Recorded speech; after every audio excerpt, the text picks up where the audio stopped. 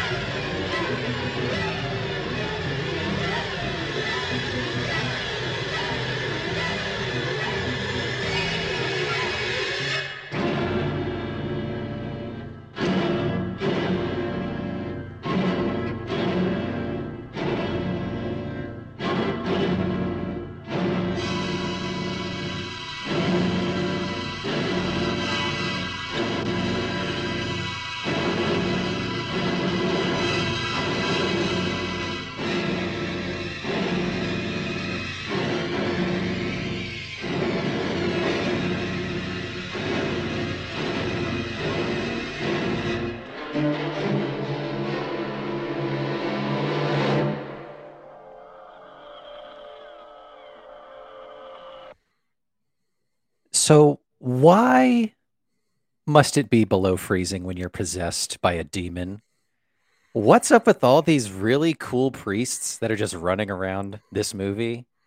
And is the power of Christ really all that compelling? We're going to answer these questions and more on today's episode, where we discuss the highly revered and influential horror classic, The Exorcist from 1973. Now, Joe, you've seen The Exorcist before, right? Oh, wait. Nope. No, you haven't. That's right, because this is the Uncultured Cinematic Universe, the podcast where two friends show each other movies, shows, or anything else that they absolutely need to see or experience. I am your host, Justin, and with me in the uncultured hot seat today is Joe. Say hi, Joe.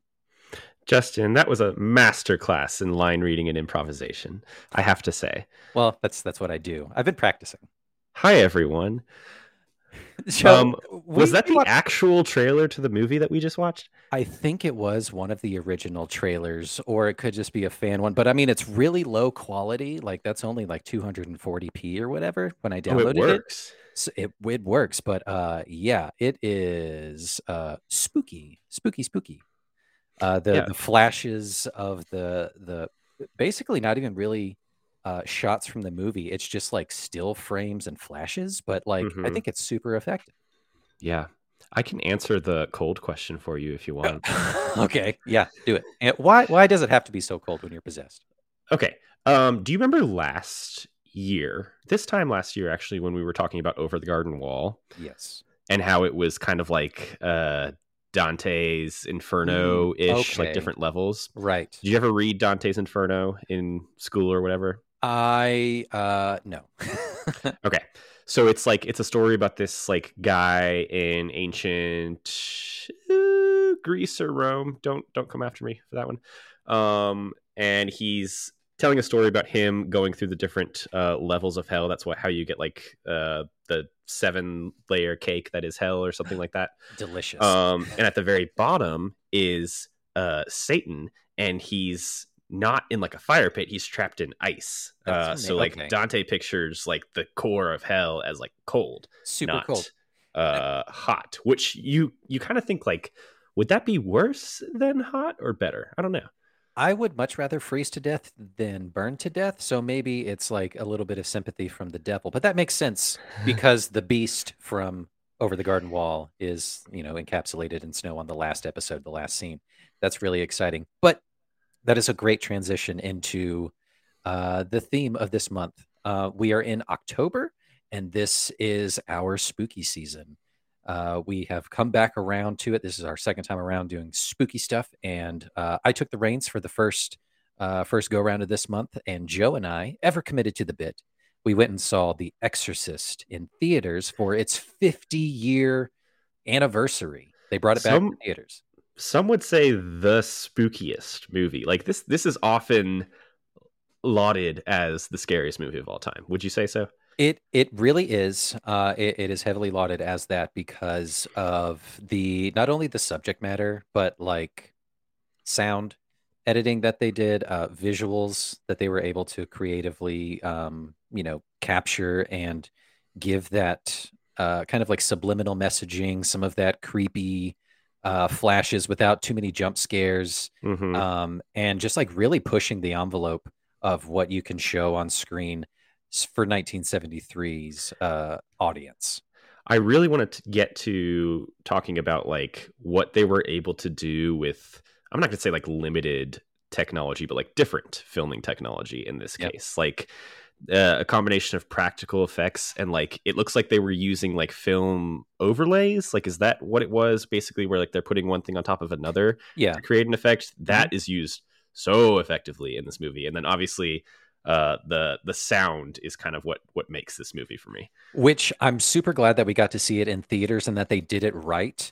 Because in Hmm. some points it is just so loud at some Hmm. points, but then other parts where, like, we heard it in that trailer of like it's just the rattly breathing of Reagan, and Hmm. it's so chilling and it's so terrifying just because it's, I don't know, it elicits it's what you can't see, right?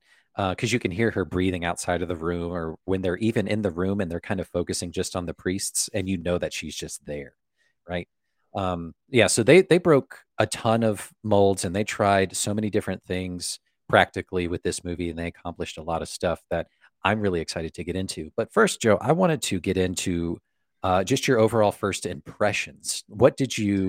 Did you enjoy seeing this movie in person? Did you have a good time? Yeah. I did. I did. To kind of set the stage, this isn't the theater that we usually go to here in Atlanta to watch movies. No. The only place that was showing The Exorcist is kind of, it was farther away from my house than usual. I had never seen it before. It's kind of off the highway, and we show up and it's like a practically empty parking lot, and it's just this massive theater kind of in the middle of nowhere. Yeah. So you already get the vibe that it's like the Shining levels of haunted.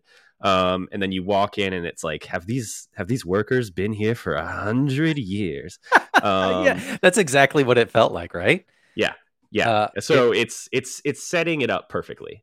Yeah, I when I got home, Ryan asked me, she's like, "So was it just like bustling with people, like wearing shirts? Were they so excited?" I was like, "It was literally me and two other people." Yeah, there was a And little boy like pushing a hoop through the hallways or something like that. yeah, with a stick.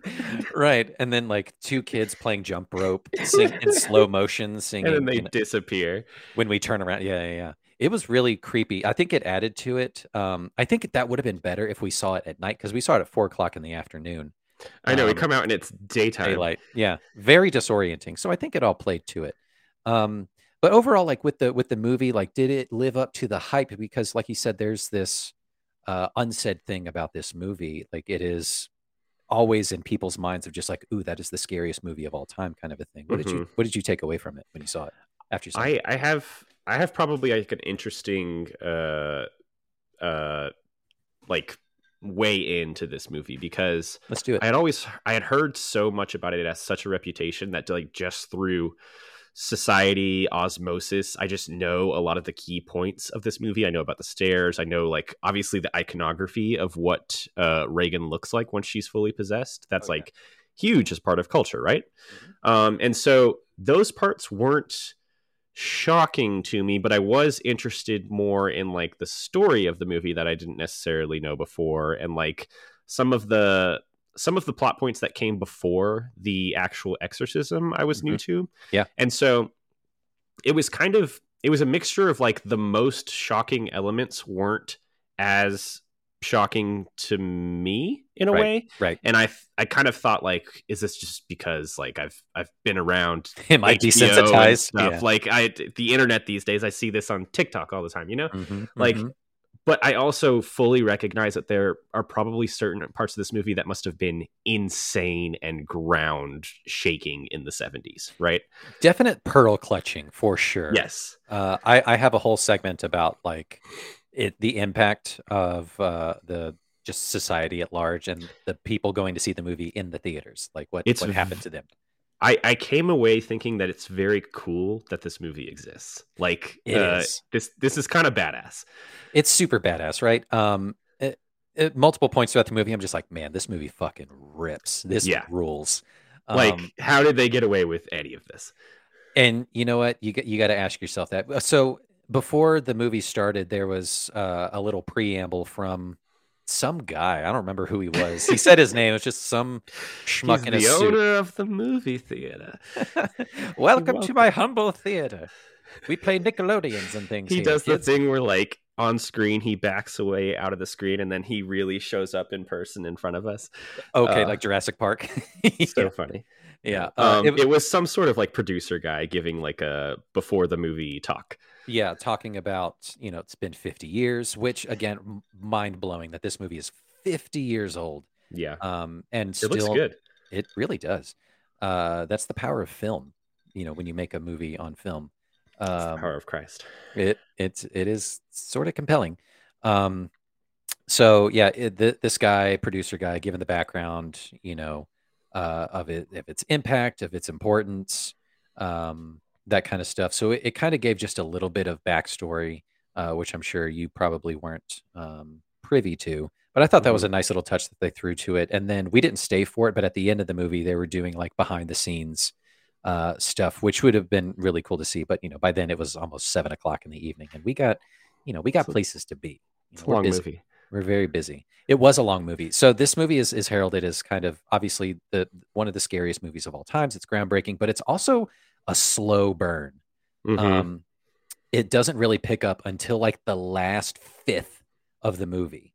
Prior to that, it's just this slow, steady creep. You think it's going to be more about the possession and more centered on Reagan and the family. But this time around watching it, I was really surprised that the more of the focus is on the title character, the Exorcist, and it being Father Karras. It's his story, really. I did have some notes about like the pacing of this movie. Like you're saying, like I didn't expect the exorcism to be so far at the end, and it lasts probably like 20 minutes at that point. It's like very heightened, but it takes you a while to get there. Also, I thought Max von Sydow was going to be like the main priest in question just from hearing about this movie. He's in like the first 10 minutes of the movie, and then he is gone for the next like 2 hours. And then he shows up at the end. And I was kind of checking my phone because we were like the only people in the theater besides like two other people. So I was kind of like pulling it out of my pocket and just checking timing. And I was like, it's been like an hour and a half of no Sydow. Where'd he go? Where's Max? Yeah. And then he shows up at the end, and then he's only on screen again for another 10 minutes, and then he's gone. And then the movie's over. 50-year spoiler alert warning. He dies. He dies. Crazy stuff. Let's transition over and talk about some of the overview and get some stats and things like that. So this movie was released, and we talked about this, December 26th, the day after Christmas, 1973. Merry Christmas, Susie. Come on down. I got you tickets to the theater. Let's go, kid. Bring your new dolly. Like, what a lovely day after Christmassy family flick. Just what a wild thing to do for the studios to just like this very satanic, horrifying movie. Let's put it after Jesus's birthday. Just the fun religious parallels you can have with scheduling. Those people know how to like have a little joke. Like Christian season's over. It's our time now. Yeah, it's season of the beast. This movie was directed by William Friedkin. They talked about Friedkin in that opening kind of thing that we talked about already. He'd previously done, what was the movie? French Connection. The French Connection. That's what got the studios interested in him. They loved what he did there, and he was nominated and all that kind of stuff for that. So this movie is also based on a novel written by William Peter Blatty. Now, Blatty was, heavily involved. I know, right? What a cool family last name. Involved with the production and oversight and screenwriting and all that kind of stuff. So the events were recorded. The novel, was inspired by a real life 1949 case about a demonic possession and exorcism. It was called The Exorcism of Roland Doe, an actual 14-year-old boy. The events were recorded and documented by an attending priest, and the subsequent supernatural claims that surrounded this event were used as certain elements in the novel. So One of those typical horror movie tropes of like based on true events kind of a thing before it I was a trope. I think he made the right choice with the title in this case. Yeah, just The Exorcist, not like the exorcism based on true events. Yeah. The Uh, Exorcism of Roland Doe, yeah, like who the fuck is rolling? rated R. Coming to a theater near you. So this movie stars Ellen Burstyn as Chris McNeil, Jason Miller as Father Karras, Max von Sydow as Father Marin, and Linda Blair as a young Reagan McNeil. Now, Ellen Burstyn, uh, you know her, you love her from. I know her from Requiem for a Dream, and one episode of SVU, I think. Um, that's my connection with her. Those Uh, are her big ones. those are her big ones. I think she's fantastic in this movie. She really carries it really well of being like this upper echelon socialite kind of a person. Hmm. But her descent into madness, or not even madness, but just like despair by the end of the movie. Just God bless her personal assistant throughout this movie. She really sticks with the family. The Like I whole would have time. been gone. Yeah, across the country immediately. Yeah. So Burston was a relative unknown, but uh, blessed be. She was a relative Gross. unknown. Thank you. But she pleaded that her Catholic background suited her well for this role. So they're like, "Fine, you know what? Let's do it. You can spin a good yarn." Audrey Hepburn and Jane Fonda were also considered for that role. Ooh, that would have been, those both would have been interesting. Right? But I'm so glad that Miss Burston was a part of this because she fucking rules. Hmm. Jason Miller as Father Karras, Jack Nicholson and Paul Newman also considered for this role. Super weird, right? Jack Nicholson, I think, hot off the heels of a One Who Flew Over the Cuckoo's Nest, or just before, I can't remember. So Hmm. like young, weird, creepy Jack Nicholson would have been strange. But again, like pulling on the strings of the studio and their background, Jason Miller actually studied to be a Jesuit priest for 3 years before having a similar spiritual crisis like Father Karras. So again, the studio was like, "Fucking all right, yeah, sure." Uh, freaking liked his chemistry with Burston. They did a screen test, as well as his dark, good looks, haunted Okay. eyes, and quiet intensity and low, Okay. compassionate voice. I do want to talk about this Let's talk because about Father Karras. you in the scenes that he has with Burston, where he is the priest coming to like help her daughter, and they're both kind of like one-on-oneing with each other to figure out how to get this demon out. You kind of want them to kiss now? You absolutely do. Like, should this be like plot B, plot C of just like, are we gonna fall in love? It's Fleabag-esque in terms of the Mm-hmm. hot priest. Yes, if they were to remake this movie today, They did not actively try to make this guy bad looking, I will just say. Yeah, I mean, they made him look like or they say that he looks like a boxer and all that kind of stuff. And Yeah, he looks just like Rocky. he's very charismatic, but like again, like I mentioned at the top with my asinine questions, but like all the priests in this movie are like good looking and like super cool. They're all drink and fucking smoke. Yeah, I think a couple of them. So the head bishop guy that looks like a Star Wars villain, and then like his priest friend, Yeah. are actual priests in real life. I did like some That's cool. Wikipediaing on the movie. Like they just pulled actual priests. Yeah. You there? You And they did busy? great. Yeah, they did a great job. So like the priest that's like playing the piano at the party or whatever. Yeah. That priest. Yeah. Super cool. Yeah, not a bad looking priest in this flick. Super cool. Even von Sydow is like I got to talk about his age in this because makeup. This movie's 50 years old. Yeah. He was in Game of Thrones like 5 years ago. Yeah, he was in. He was also in The Force Awakens. He is no longer with us. He Yeah. passed away when he was in his 90s, but still, like they make him look like 70 years old in this movie. He's probably like mid 40s. He's the same age as Ellen Burstyn in the flick. That's Ellen Burstyn so crazy. or Jason Miller, one of them. I think they're all about the same age. But yeah, insane. they aged him up, and they did such a good job with that. Like it took many hours to get him into that convincing makeup, but like it's incredible. I spent like the first 5 minutes of this movie while some crazy stuff was happening in Iraq or wherever, like doing math in my head about Max von Sydow's age and like how that could possibly work. It's like he's like 70, maybe 60 I was here. like, So like, is was he 120? 125 when he died? Yeah, little known fact. Max Sydow was 125 when he died. It's like the oldest known person ever. Yeah, it's a sleeper fact. No one knows. Hmm. All right, so let's talk about Linda Blair for a second. So this role was famously difficult to cast because of the subject matter that we won't talk about. Oh, goodness. Some things were just too difficult for families and young actors to stomach. Denise Nickerson, who played Violet Beauregard in Willy Wonka, was considered, but her family looked at the script, took one look, and said, absolutely not. They got to about page 20 and were like, she does what? With a what? In her what? Absolutely not. Let's go. Like, my child?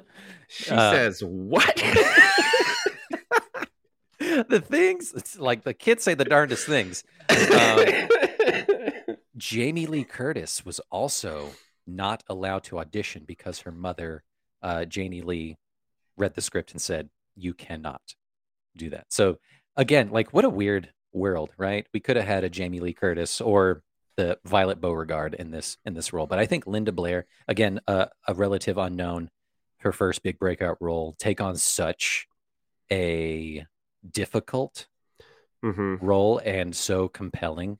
Crazy stuff, right? She, I mean, is aptly rewarded for this role. She got major awards attention. I think she won a Globe and was nominated for an Oscar. A lot of the cast were. So this was like, I'm sure we'll get into it, but this was like probably a breakout hit in terms of horror at the Academy Awards.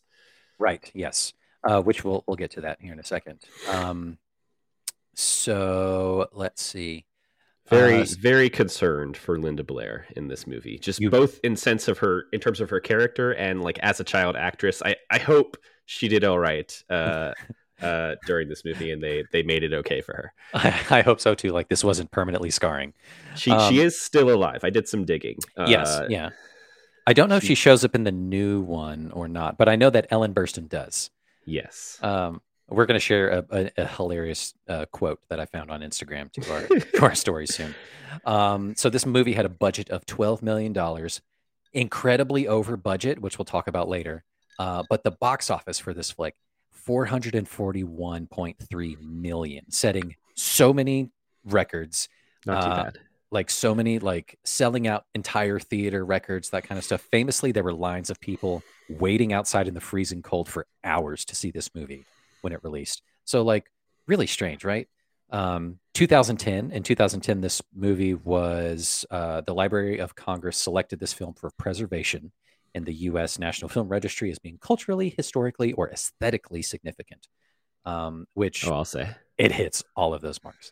And yeah, like you mentioned, this movie like went to fucking bat at the Academy Awards and Golden Globes.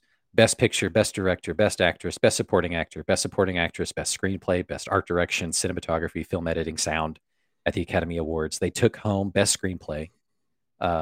Miss Blatty took it. And Best Sound. That nothing makes more sense than that.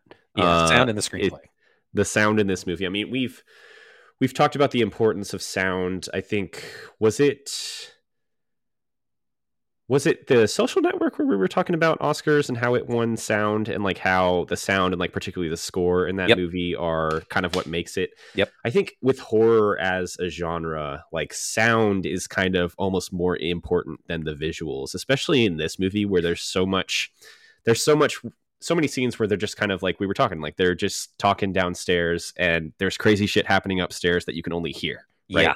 Yeah. And so they're like, how do we get across that this is the scariest thing you've ever encountered without actually showing it? Yeah. I mean, and honestly, like it definitely plays to it really well because a lot of people, that's something that people don't think of. What makes this movie terrifying. They think of the visuals and things like that or the subject matter, but like the sound is the thing that like sticks with you and gets into your brain. Those are the things that you carry after the fact. So that's kind of the high and low of the movie. We already played the trailer, and so last time we waited till the very last second to do a little cheers and talk about our beverages. Let's go ahead and do that at the top. You are just checking the boxes. Hey, man, I don't want to miss anything, and I know that we're up against the clock anyway. But Joe, why don't you show me show the folks and describe to the folks what you're drinking. This is so much fun. Okay. What I have concocted here is I'll tell you the recipe. It is equal parts gin, sweet vermouth, and Campari with a dash of lemon juice and a little bit of a lemon on the rim, and then ice in it. A lot of people would call this a Negroni because that is the recipe for a Negroni. It is. But what I'm calling it is the sour of ice Campari's you. Oh my God. Quite the pun master. That's amazing. The sour, the sour of Campari's. The sour of ice Campari's you. Yeah, it does. I'll text it to you. You should. That's so tongue in cheek. I love it. And it tastes pretty good. Of course, everyone loves a Negroni. So what I got here is this lovely green, thick, monstrous mess here. I knew you were going to do the green goop. I'm calling this, again, accredited to Ryan. I had a different name, but she's like, no, it needs to be a Barfy Mary. And this is essentially like a green tomato Bloody Mary. Okay. Roasted green tomatoes, cucumber, bell pepper, jalapeno, parsley, cilantro, blended up into a juice with some lime, and then you dress it up like a Bloody Mary with vodka, Worcestershire, hot sauce, salt and pepper. Oh my goodness, so savory. Is it good? It's delicious. We're kind of killing it. Usually I make a drink and like visually it's okay and it tastes like shit, but like this actually tastes good. Yeah, I mean, we may have hit it out of the park. We should submit it to those fake accounts that hit us up on Instagram whenever we post pictures and stuff. Like, post it to here. Like, now Atlanta culture. It's a picture of a Negroni. But it's not a Negroni. It's a sour of ice Campari's you. Damn right. Love it. Without it in front of my face, I can't remember it. Cool. Let's move on to the next bits here. What makes this movie a classic overall? So, first bit here, I want to talk about my connection with the movie when I remember first seeing it and all that. So, the first time I watched this movie, I think I was about 9 or 10 years old with my friend Mike at his house.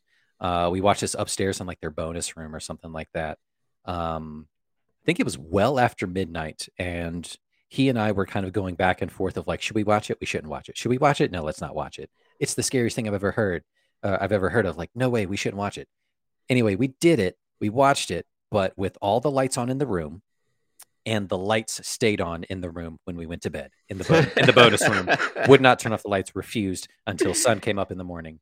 But yeah, like always heard the hype around it, even at a weird young age. But that's just me. It tracks of this being like this forbidden movie that like you really shouldn't see it because it is so scary.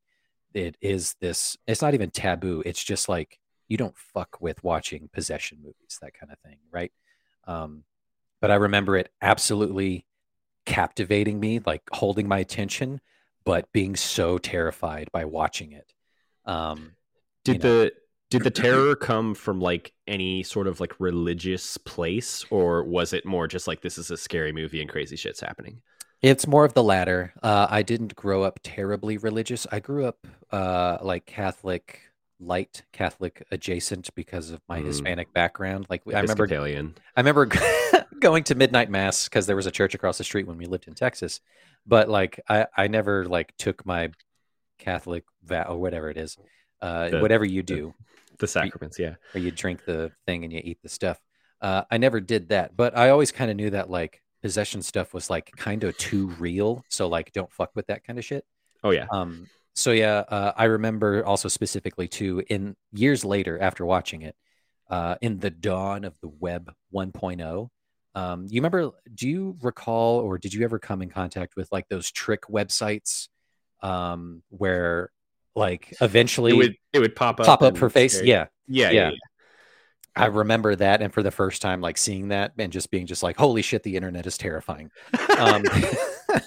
But like it was famously like her face, her possessed face, and like a blood curdling scream as loud as it could possibly go. Like I at mean, the top of the they got a lot they of people. really made the possessed face something. Like they did not cut any corners there. They They were did like, we're not. gonna make this look insane. Legit and horrifying. So I remember that, but ever since then, like possession movies have always been the most scary to me. Anytime that I Hmm. watch any other horror movies, seconded only by home invasion flicks. So like those two, possession and home invasion, are the scariest to me because they're the most real in a Hmm. sense. Like this could happen. Not that I believe in uh demons or anything like that, but like there are actual documented stories and stuff like that, and it's just like Hmm. that's really terrifying. So that's what I carried with me for a while, To uh, this day. to this day.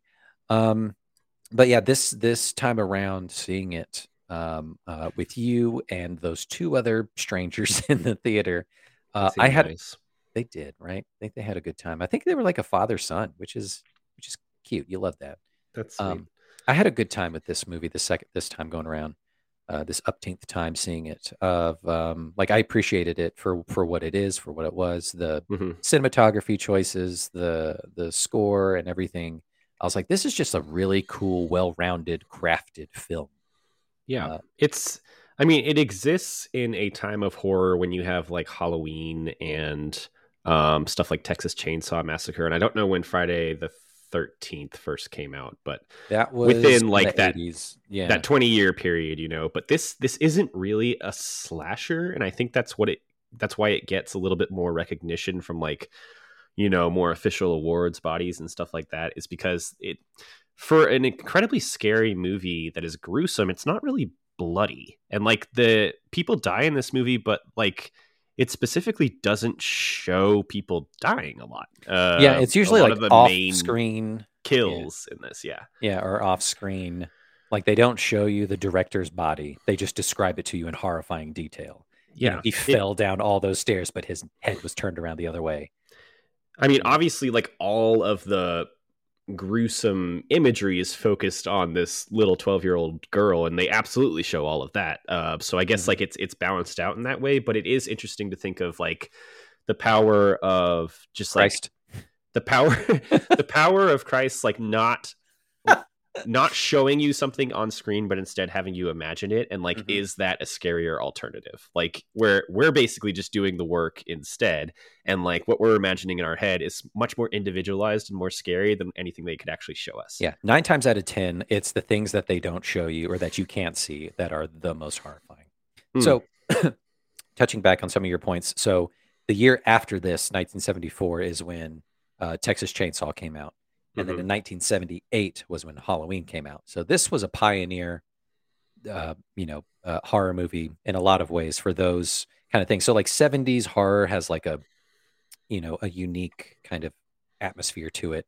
And this, plays a big part of it. It Um, seems like this is like maybe when it crosses over into horror equals money at this point. yeah, Like they're you like, can really like have a big, huge box office from these movies. are we on to something here? And the answer is yes. Money, money, money.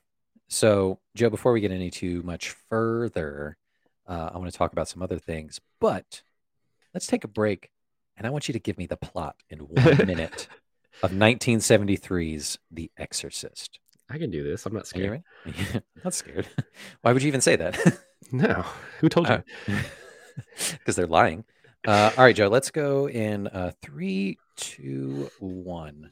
Okay, The Exorcist is about two girls who are fucking going through it. Ellen Burstyn plays Chris, who has a daughter named Reagan. Reagan finds an Ouija board in the basement and plays with it and ends up getting possessed. They don't really know what's wrong with her at first. They try to take her through a series of like medical exams. The doctors ultimately cannot figure out anything that's actually physically wrong, and Reagan's becoming more aggressive and more of like a little sarcastic shit and more violent. Eventually, the doctors refer her to an exorcism as more of like a mental thing to see if they can figure it out. And so that's when we learn about these two priests. One of them is having a kind of a crisis of faith, and he's kind of the main priest who comes in to help Chris out with Reagan. And then a second priest comes in kind of later in the game who has dealt with exorcism before in the past. And so together they perform an exorcism on Reagan, who has like full on become possessed by a demon. And they are successful, but they both die in it. The end. Yeah. I think I covered some major points, but there's obviously like some intense imagery that happens throughout. She pisses on the ground. Yeah. There's a something with a crucifix happens, and it's madness. But you hit all the high points. I think one of the things I want to talk about is like the different phases of Reagan in this movie.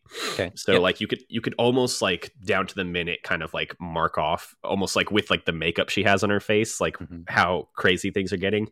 So like you start out and she's kind of a normal girl. She's happy. Her and her mother love each other. It's great. I thought like one of the emotional high points of the movie was like hearing her on like the recorded phone call after she's already been possessed and like Chris is going in and like Chris or the priest, someone is going in and like listening to her on a call for like signs of how soon this was happening before. And she's just like, she sounds like a regular, like shy kind of immature kid. It was like real. It was super realistic in that way. And so you get that foundation of her as a kid. Then in what I think was kind of the scariest portion of that movie is that like hour or so of like in between. So you know that she's played with the Ouija board and shit's about to get real. Like things are happening. She's talking about like Captain Howdy or something like that, which is never a good sign. Do not ever let your kids have imaginary friends that are older men. Definitely. No. And and so you know something's wrong, and at that point it becomes kind of a suspense thing of like when you see certain things shining through, like when is she actually like a regular little girl and when is she maybe kind of hiding something. Like it comes out when earlier on in the movie her and Chris are kind of in bed together and they're having this like nice conversation, and she starts to ask her mom about like whether or not she like likes the director that she's working with on her movie. And you kind of almost like expect her to like start talking about like Chris fucking someone or something like that out of the blue, you know, like some crazy thing like that. And so there's like this creeping sense of dread, which leads up to the medical testing portion of the movie, which I thought was the most disturbing. Definitely. Like forget the exorcism. Like there's not as much makeup on her in this case. She still looks like a little girl, and they're like putting her through the intense like electroshock therapy. Like it's insane. There's a moment where like they have to like put a needle into her neck to get like some spinal fluid and stuff. And it like spurts blood, and it's like the real horror of this movie is 70s medical technology. Right, because when they do like the MRI or whatever it is the loudest thing you've ever heard. And it looks like they're hooking her up to like the atom bomb from Oppenheimer or something. Like it's insane. It's very indicative visually of like Frankenstein's monster, like strapped to a board, and she's like raised up at an angle, and she's like good. Like I don't remember seeing this on House. Where's Dr. House when you need him? So like there's like an hour of that where it's just like it's constantly getting worse and worse, and she's kind of becoming more aggressive. She's like saying this crazy shit, and then at the house she's coming downstairs to the party and like peeing all over herself. And then obviously there is a scene with a crucifix and a certain amount of blood. They're like, you know what? We need to get some help here. Maybe Tylenol's not cutting it. I don't know. This 1970s Tylenol is just not enough.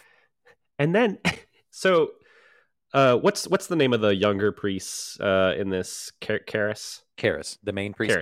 Karis. So Karis comes in, and by the time he comes in, Reagan is kind of like fully taken over, and they're really starting to like lay on like the demon makeup at this point. She's got kind of like a sickly, pussy look to her. She's got these crazy contact lenses on that give her like a yellow eye.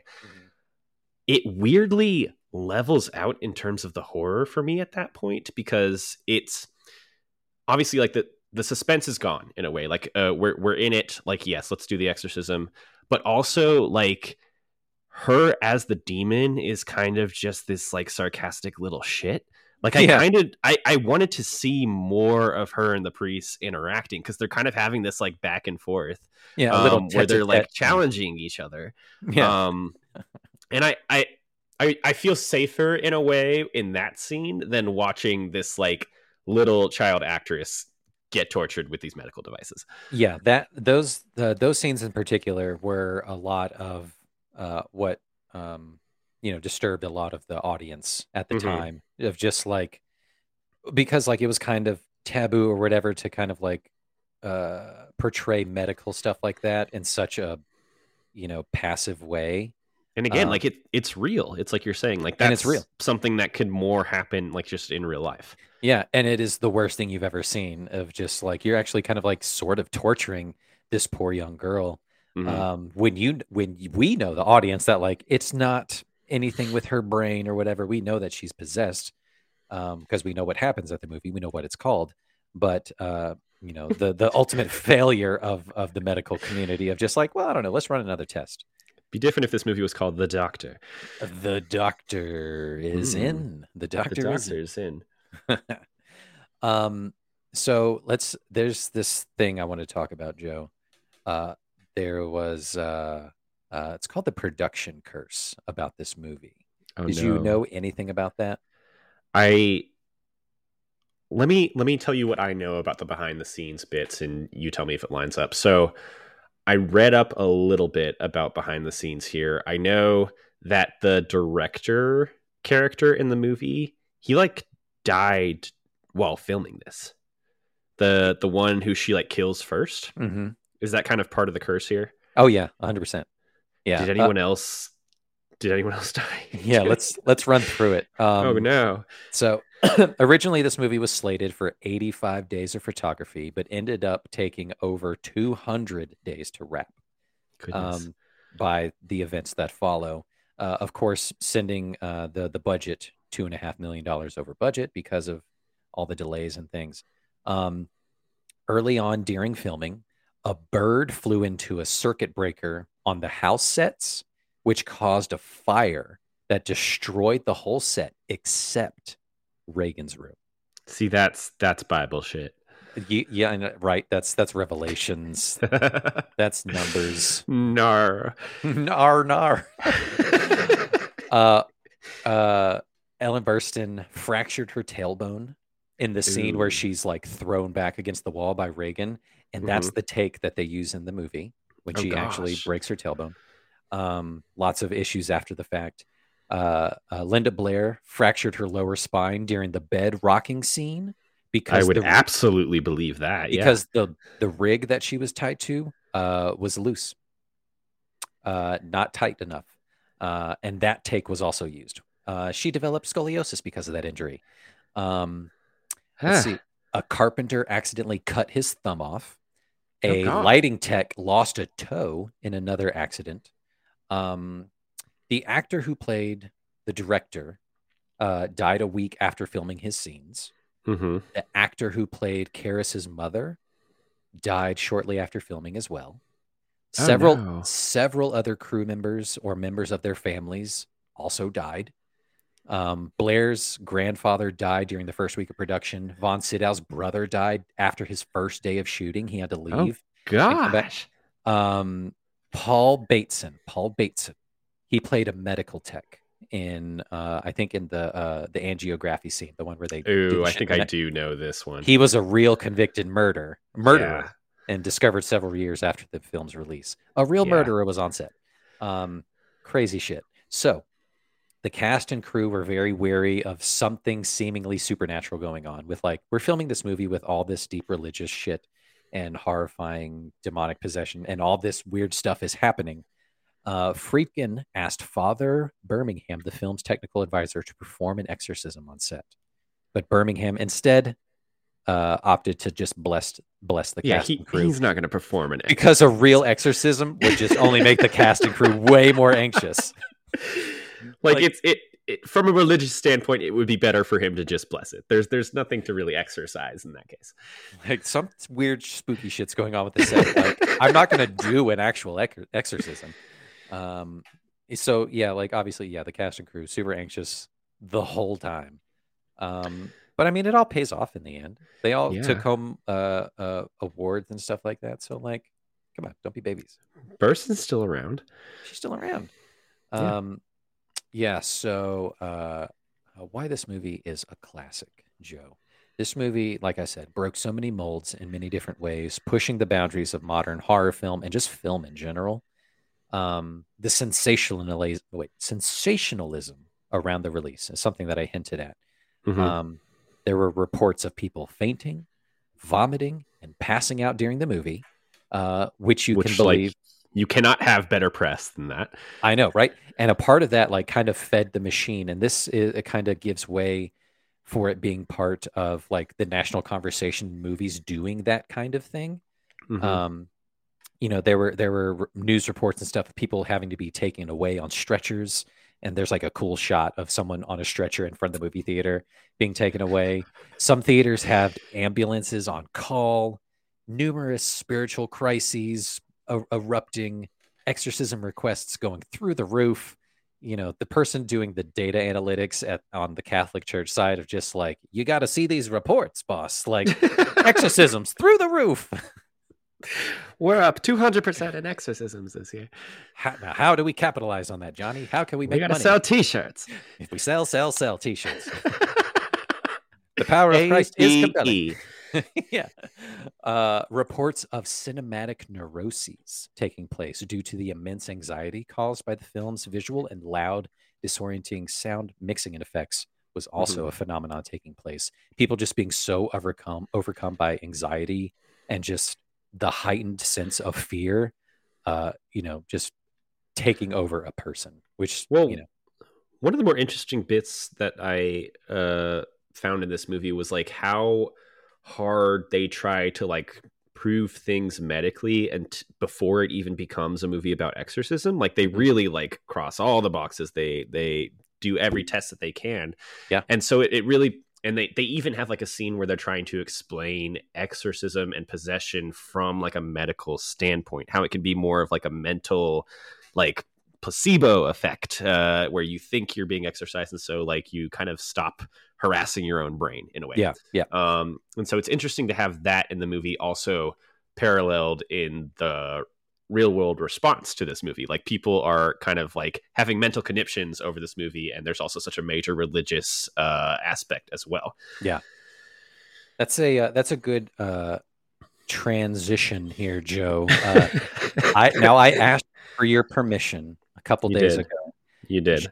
So I have your permission. So here we are, Joe. We're in Joe's Catholic Corner. Is that all right with you? That's all right. Let us proceed. Joe, how did this movie hit you as someone who grew up Catholic? Ellen Burstyn and I, one of the many things we have in common is that we both did grow up Catholic. And so I think coming to this movie as a Catholic person, it's like you were saying before, like when movies like this involve like the devil in a way, that's when it gets a little too real, and I'm like, no, thank you. Maybe not. I think the reputation that this movie had kind of helped me too. Where like I just know that this isn't some like underground videotape that we found in a box that's going to kill us. Like we should do that. This is a national, like almost beloved work of art in a way. And so it's been watched by so many people, and I wanted to be a part of that. Also, with the latest sequel that's come out, I've kind of been reading up on that. So many people are saying like this, you would think like Catholics would have like a major problem with this movie just because of like the subject matter, but in a way this movie is reaffirming a lot of stuff about Catholicism. Like the exorcism kind of does work, spoiler alert. So I'd be interested to be around in that time and see what the actual response from the church evolved into being. I know at first they were kind of like, no one see this because this is disgusting and horrible, but I wonder if over the years they were like, is this kind of a movie that's kind of on our side in a way? Like how many people are going to become Catholic because of this movie? So the funny thing is that like they saw their numbers increase. The data analytics guy was like, "We're seeing numbers uptick, guys. Like, Boss, you're not going to believe this. turn it to channel 9." Yeah, That thing. Yeah, it's happening. it's happening. The thing that we wanted, the thing that the big guy wanted, it's happening. Amazing. So thank you for that answer. Now, did exorcisms ever come up in conversation, sermons, or what have you that weren't related to this movie growing up? No, No? not really. I No. think if you're ever talking about like the Bible and particularly like Jesus's life, there are a few moments of exorcism that are just like part of the stories, but it's not really. It's like him driving demons out, and that's kind of we press the button and it's done kind of thing. It's not really like Eject. oh, this is like a multi-day month process that's going to physically drain all of us. So no, you don't really learn about the exorcism in Sunday school or anything like that. But it like so many things with Catholicism, something even as dark as this can be normalized because it does just go to show that there is like as much as there is a dark presence in the world, there is a light presence Sure. as well. There's like a balance there. Absolutely. And so like you can bring up exorcism in a Catholic church and it's kind of like bringing up bananas. I don't know. It's not a taboo thing. No. It's just like, oh yeah, totally. It's not really a regular thing these days. Like you don't have people really performing exorcism, which is why I'd be curious to see like what the latest is there. Like, do they keep rules? Like, is there an app for it? Right? Do they keep like practicing and stuff? Like, is anyone out there like still conditioned to be an exorcist? Like, I don't know. Did the Catholic Church adopt a subscription to DocuSign to approve exorcisms on the fly? These are the questions that I want answered. Yeah. How much how big of a role does technology play? The demon has to sign, and like he'll hear back about like the results of the exorcism in 7 days. Yeah, it's all built into our app. I exercise. All right, Joe. Last question here. In Catholic Corner, and then we'll get out of here. Joe, do you believe in demons, possession, or exorcism? Do I believe in demons, possession, or exorcism? I would say right now probably not, but I tend to take like an agnostic view of these type of things. It's just like there's not really a way to disprove it. I told you I was watching South Park earlier. There's a funny episode where like they go to Kenny is sent to like a halfway house, or that's not the name for it, like a home for kids, and the people running it are like crazy agnostic, and so instead of being like super religious in a way, they make the kids like not really believe one way or another. That's amazing. It's funny. Anyway, I growing up Catholic, you can't really ever shake the burden of knowing about demons and stuff, and so that's still very much present. I think for a movie like this, though, the craft of it was so much in front of the screen that I was able to appreciate that more, as like just a work of film and stuff. Like, and so I enjoyed it in that sense. I thought I would be more like disturbed or like worried about the subject matter here, but I kind of enjoyed watching it. So you slept fine that night? I weirdly did. Yeah. Weird. What does that say about you? 5 years ago, I wouldn't. I think I'm just dying on the inside. There you go. You're desensitized by everything because of gestures around, because of everything. How about that? I want to talk about some iconic lines and scenes, and then I want to get some of your final thoughts. It's used in a lot of trailers of a voiceover of just, what a wonderful day for an exorcism.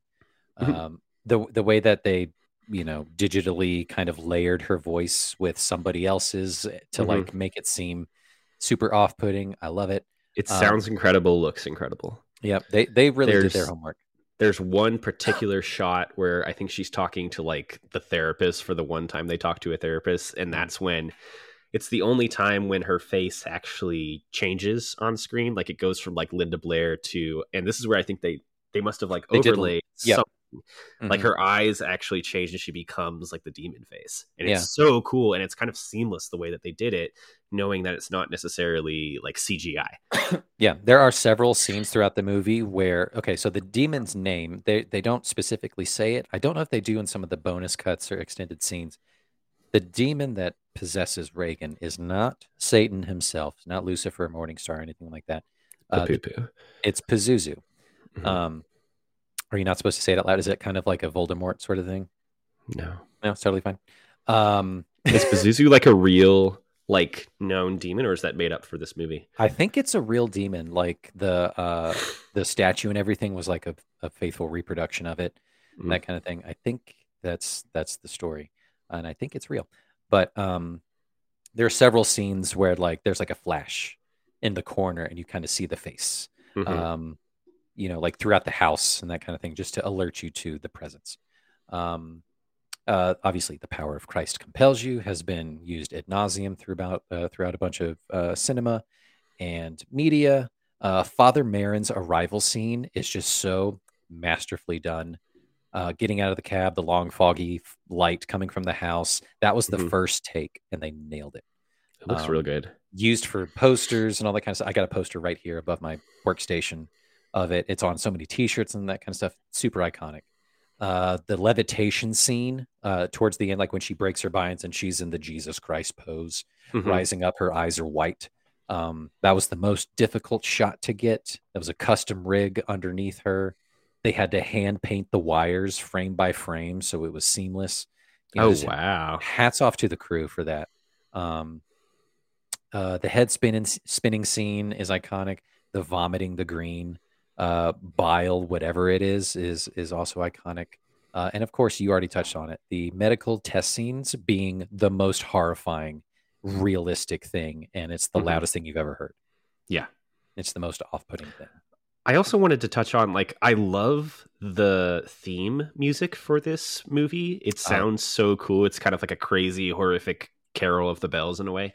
yeah, it's called Um, Tubular Bells. right, that's Yeah. what it is. I thought it would play more, but it really plays for like a second at the beginning, and then the movie largely doesn't have music. Like, Mm-mm. or I didn't really notice any. Yeah, there's like It's some kind at of the beginning, some at the end, but it's largely just like Reagan raspily breathing, and they mhm. play Tubular Bells for a second, like you said, and that's about it, really. Yeah, But it became just so iconic because it so juxtaposes like the subject matter. It's kind of like a dinky, plinky, plonky kind of a sound. It's kind of mhm. pretty, like you said. It's kind of just like a minor version of You kind of Carol just of the want to like Bells. bop to it, you know. It's a bop, but Um, pairing it with horrifying things, it makes it super cool. I think one of the things that make this movie stand out as a horror movie too is the way that it'll just like cut away from things. Like I expected it to stay in these scary scenes for much longer when crazy stuff starts to happen with Reagan and the demon and stuff, and like things are moving around, and then like when it gets to the high point of each scene, a lot of the times it would just cut away to something completely happening somewhere else, like several Hmm. days later. Yeah, And so like it's almost like it's a lot of like sharp ups and then cliffs, sharp ups and then cliffs, and then the last 20 minutes are full exorcism. yeah, and I think we talked about the pacing a little bit. I think that is this movie is a good masterclass in that because you know what the movie's called, you know ultimately what's supposed to happen, and it's just this slow, terrifying build to that crescendo, and things just keep getting worse and worse and worse for them, and then you think there's going to be more. Like, you think it's going to be a deeper battle between the priests and the demon, but you know something's up as soon as Father Marin says, like, you step outside, I'll keep going. You're like, don't do this alone. And he dies and doesn't even show his death. He kind of Yeah. just walks back in and he's dead. And like Chris isn't really present for the exorcism itself. Like I thought she would be more like part of the end game there, but it's more about these like two priests and their crisis of faith against this demon. Yeah. I mean, like I said, the title of the movie is The Exorcist, and Hmm. it is Father Karras's movie. He has the growth, the most complete arc Hmm. of crisis of faith, putting it to the test, like putting on his super suit, like I need to go back to work and actually do it. wrestling with the guilt about his mom and all this kind of stuff. Being questioned by the super sleuth, you know. Oh my god! I was about to say like the title of the movie is The Exorcist, but we know what it should be called: Cool Ass Detective. Cool ass 70s detective. Who is that guy? He kind of comes in like an hour and a half into the movie, and I'm like, wait, is this guy like a main character right now? Does he get his own spinoff? Who is this? He should, yeah. Like this sequel, it's a buddy cop flick. It's The Exorcist and the Detective, you know. He's kind of just like behind the scenes of everything that happens in the second half of this movie. He interviews everyone, and he just wants someone to go to the movies with him all the time. I want this guy's origin story in a TV show. Yeah, we should pitch it. We should pitch it to Paramount or Warner Brothers and see what they say. Yeah, this movie is super cool. I'm glad you got to see and appreciate like the craft behind it, even if it isn't like outright terrifying. There are some things that kind of stick with you. There are some things to appreciate, you know, especially if you take a step back and you're just like, this was really groundbreaking. If I can put myself into 1973 shoes, this would rock the world of everybody. I think if they were to remake or do this movie again in modern times, it would be paced so differently. The focus would be on the shock of a possession and all that kind of stuff. It wouldn't work. Well, I mean, funny you should say that because that's literally happening right now as we speak. It's like it's the opening week of The Exorcist Believer. Yeah. Which has not been getting the best reviews because of all those reasons. It's like it lost the magic of the original. Like, what are they doing? You know, it's always a cautionary tale whenever they do a requel of these movies that are 40, 50 years after the fact, don't really take into consideration any of the sequels that take place. A lot of times they are misses. But that's all right. Joe, give me some of your final thoughts and closing arguments on The Exorcist. Final thoughts. I think it's a masterclass in the form of cinema bent towards horror. So using visuals and sound sparingly but sharply is more than layering it on thick, you know? And so in a way, like if your movie revolves around like one single iconic thing, like the demon possessing Reagan, it can be so much more successful than having that, but like more. Like you see in so many horror movies these days, where they just try to like overcompensate and have so many horrific things happening. Instead, having it have like a central horror can be a little bit more successful of a movie, in my opinion. I agree. A new perspective that that I now take with me when I see movies, ones that I've seen before or new movies, is the perspective of a parent. Obviously, and there's different horror to that of just like, I can't imagine having to watch your kid go through all this bullshit, and you're supposed to keep it together or, you know, not. So you're talking about the character in the movie or the parents of this child actress? Both, honestly. I'm just like, holy shit, that kid's going to need some therapy. And I hope Linda Blair did get some after the fact, because that's a tough burden to carry, is putting on this flick. I think she had some ups and downs, but she's doing all right now. Yeah, from what I can tell. We love an icon.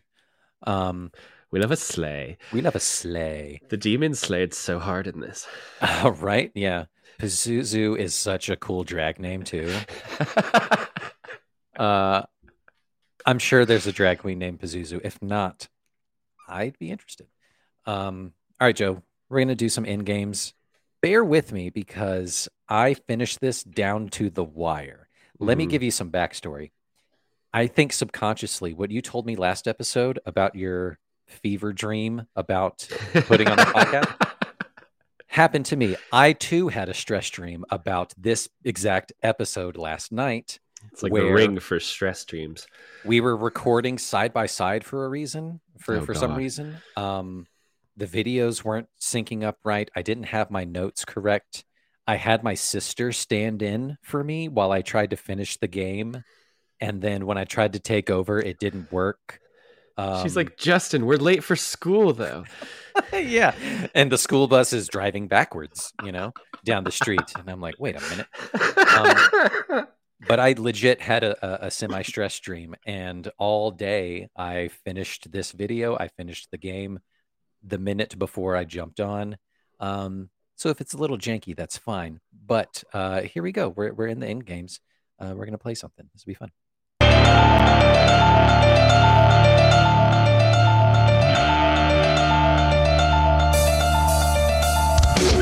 Goosebumps for weirdness.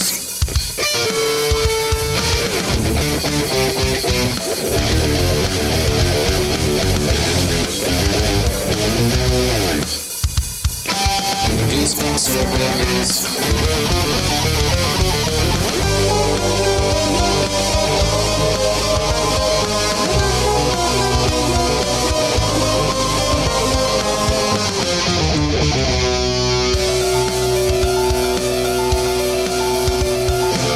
Goosebumps for weirdness.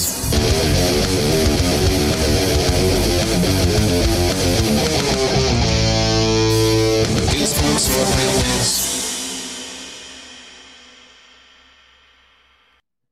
Joe, we're going to play Goosebumps or Real News. Hell yeah, we are. Damn right. Did you watch Goosebumps? The I TV series? did not until right now know it was a TV series. I read the books, though. It was a TV series. Super fun. All right. So what I'm going to do, I'm going to read to you a sentence or two that is essentially describing the plot of a story from a popular kids book series from the 90s Goosebumps series, or it is 100% a real news story. Basically, are these real or fake? Okay.